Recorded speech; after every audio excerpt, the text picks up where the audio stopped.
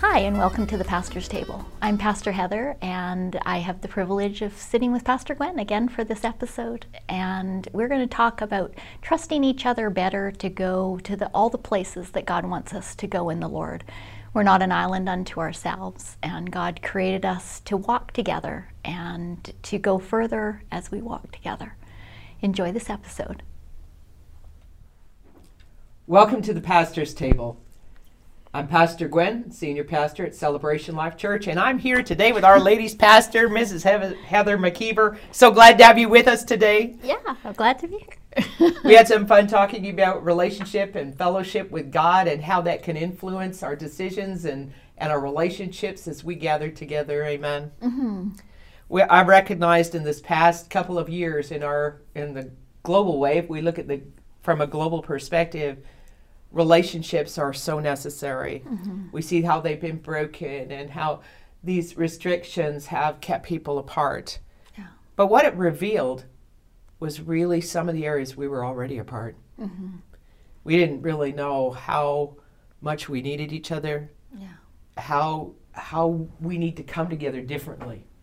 And maybe it was a good opportunity to have a deeper relationship with God and find out why we weren't working together well. Mm-hmm. It certainly revealed where we weren't in unity, but it's also shown us where we were. Yeah.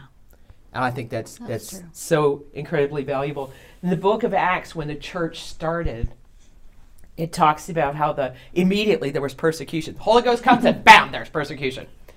I don't think that's so much different. And often people get born again, they get filled with the Holy Ghost, and bam, their family doesn't like them anymore. They were okay as long as they were like the backseat door Christian and nicely warming a pew or a chair on Sunday morning. That was okay.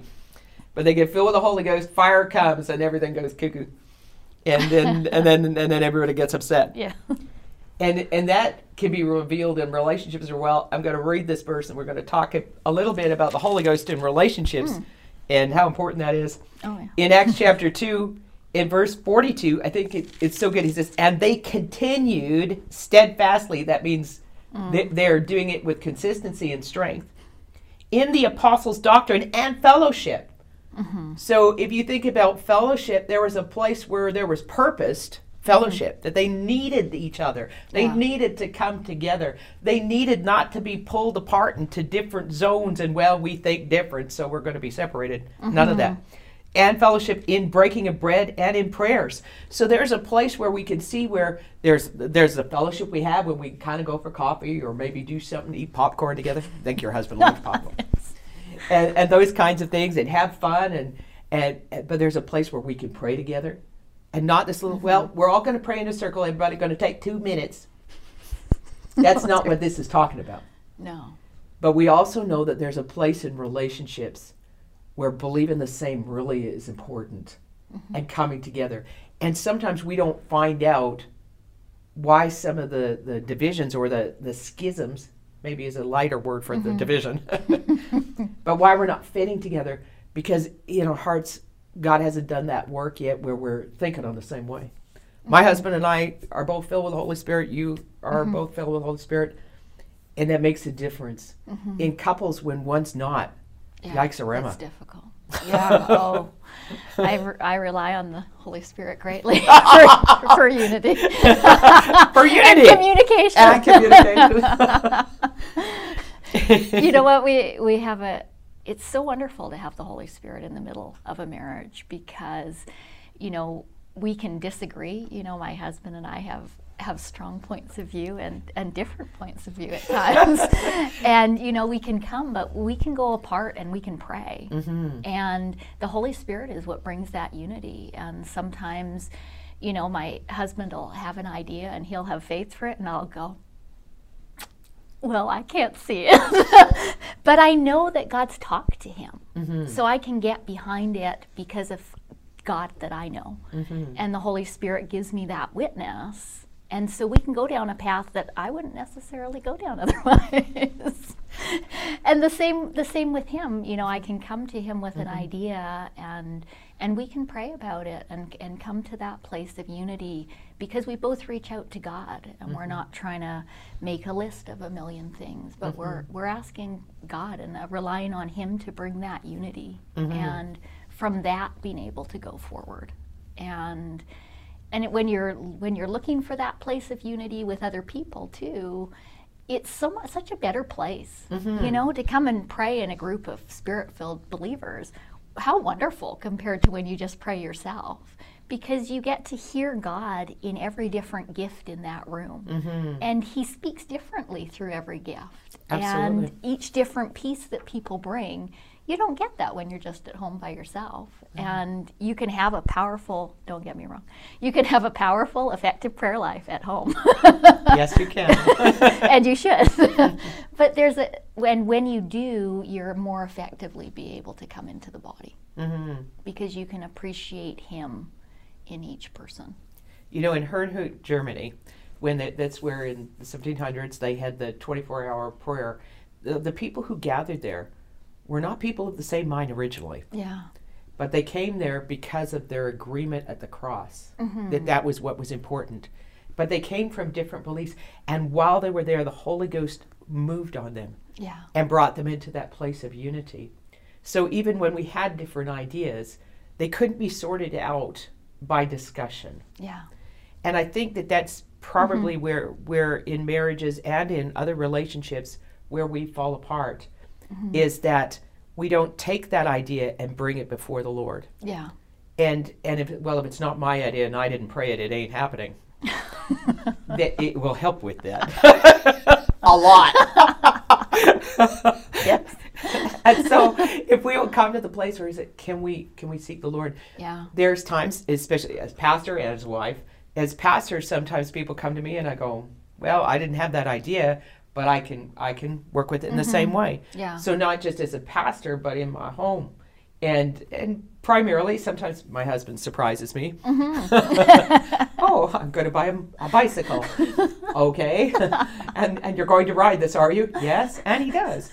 And do you want one? No, not really. And I was glad for him. Yeah. I could get behind that. That's right. Wasn't my thing. Yeah. And I'm happy that he's happy. Yeah. I'm blessed that he's blessed. But it didn't cause friction. I'm blessed because I trust the Lord in him. Yeah. But I didn't have that idea. Yeah. And that's a very natural way of looking at it.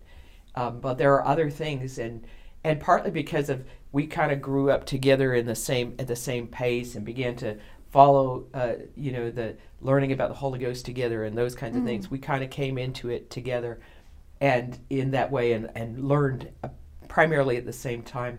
My husband was going to Bible school, and I was at home with our first, and then so then we come home and he'd discuss it with us, and we'd sit down, and I mean the little one, us, she would be in the room, but we talk about what he learned, and it was so exciting, and I was just learning from new perspectives that we had never learned about in the church I went to. So it was an exciting time. Yeah.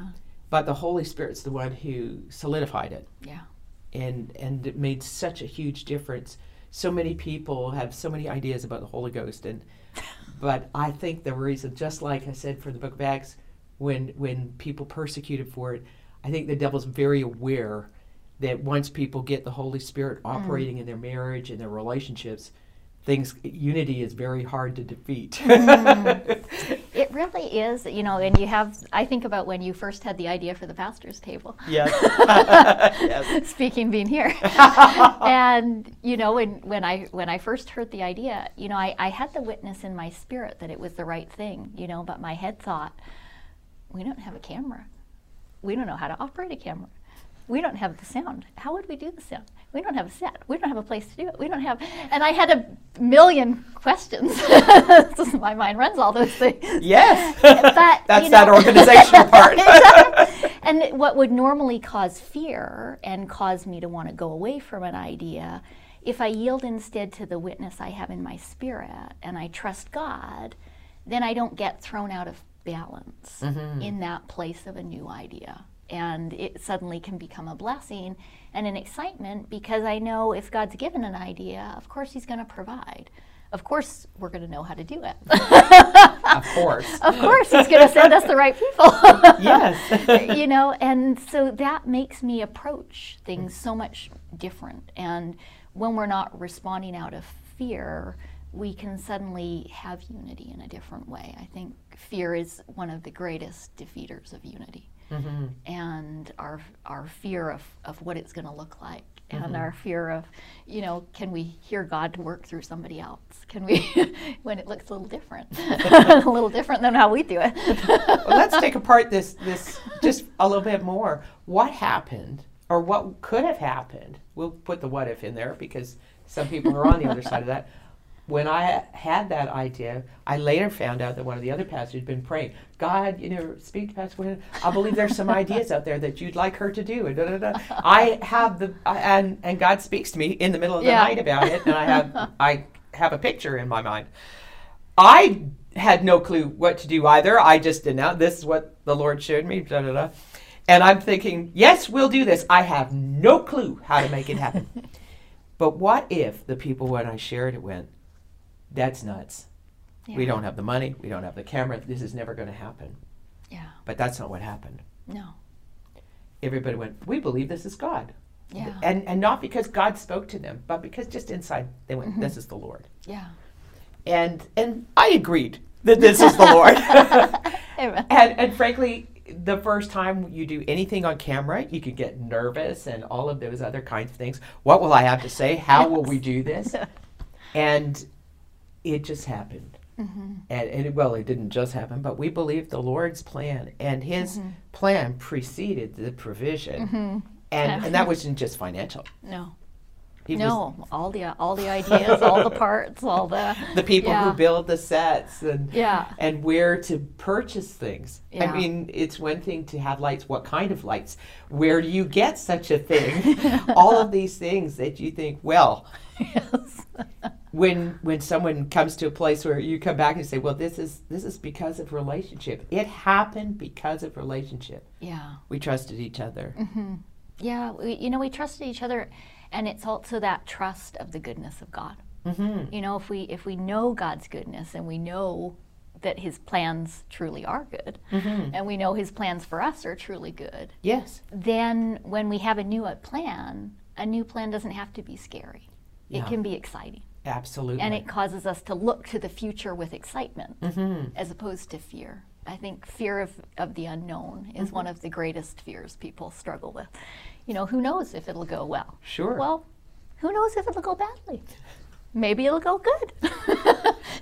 You know, I've had those encouraging words to say, well, watch out because there's a Judas in every 12. And so you come to do a plan, and instead of looking for the 11 who are with you, you've got your eyes looking for the Judas, because somewhere along the line you're going to be betrayed. Get ready. You're about to have your heart broken, and this go wrong. And you set yourselves up because of the voice of fear, because some negative Nelly was in there, and they're just you better prepare for the worst there. Yeah. You always have to have a plan B in case plan A goes south. Yeah.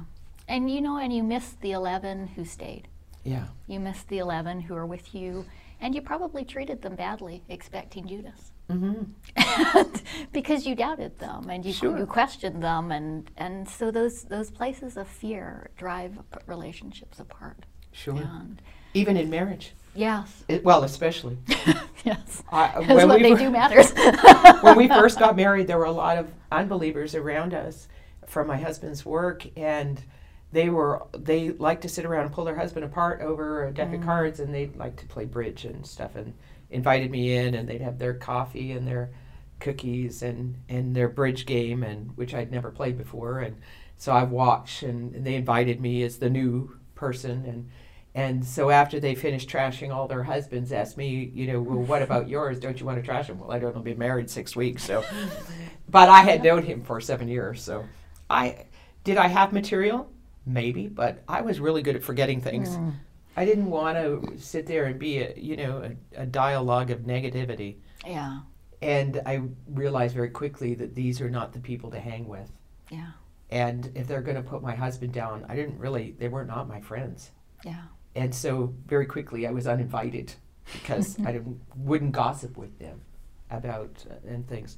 What you don't want to pull down and destroy. You know, in Proverbs, I think it's Proverbs 14 where it says, a good woman doesn't pull down with her words. Yeah. You know, and I didn't want to be that pulling down. Yeah. You know, I wanted to be the builder-upper. Mm-hmm. And it's easy to become the what-if person. Yeah. But what if it goes well? Yeah, exactly. What ifs are always negative, but they don't have to be. What are we going to do if it works? Yeah. And, you know, our words have great power. Mm-hmm. And so, you know, what if your negative words caused your problem? Yes. And what if your good words Mm-hmm. caused success? And we have that easy choice to make. Absolutely. To look, and when we look and we speak those things, then those are the first things we see. You know, when we look with negativity and we look with fear, those are the first things we see when we look in that situation, and miss the other good things. And it's, you know, when I was having marriage counseling, you know, before we got married, they were always telling me about the what ifs of what could go wrong. Yeah. And how to prepare for what went wrong and things like that. And as I went through the part of preparing marriage counseling for others, I wanted to come from the position of covenant, teach covenant, because it's holy, because this is how we honor each other. Everybody will have problems, but if we come from the position that we talked about last, the perspective, God's perspective of the person, covenant perspective. This is the child of God you're marrying, and he's married. Yeah. We're both children, his children. And coming at it from the covenant position, what are you doing touching covenant in the wrong way? Yeah. And it's not that sometimes I've seen some things and go, I don't think that's wise. I think there's been two that I've said, I don't think so. Yeah, two. In 30 years of pastoring, two people, two marriages.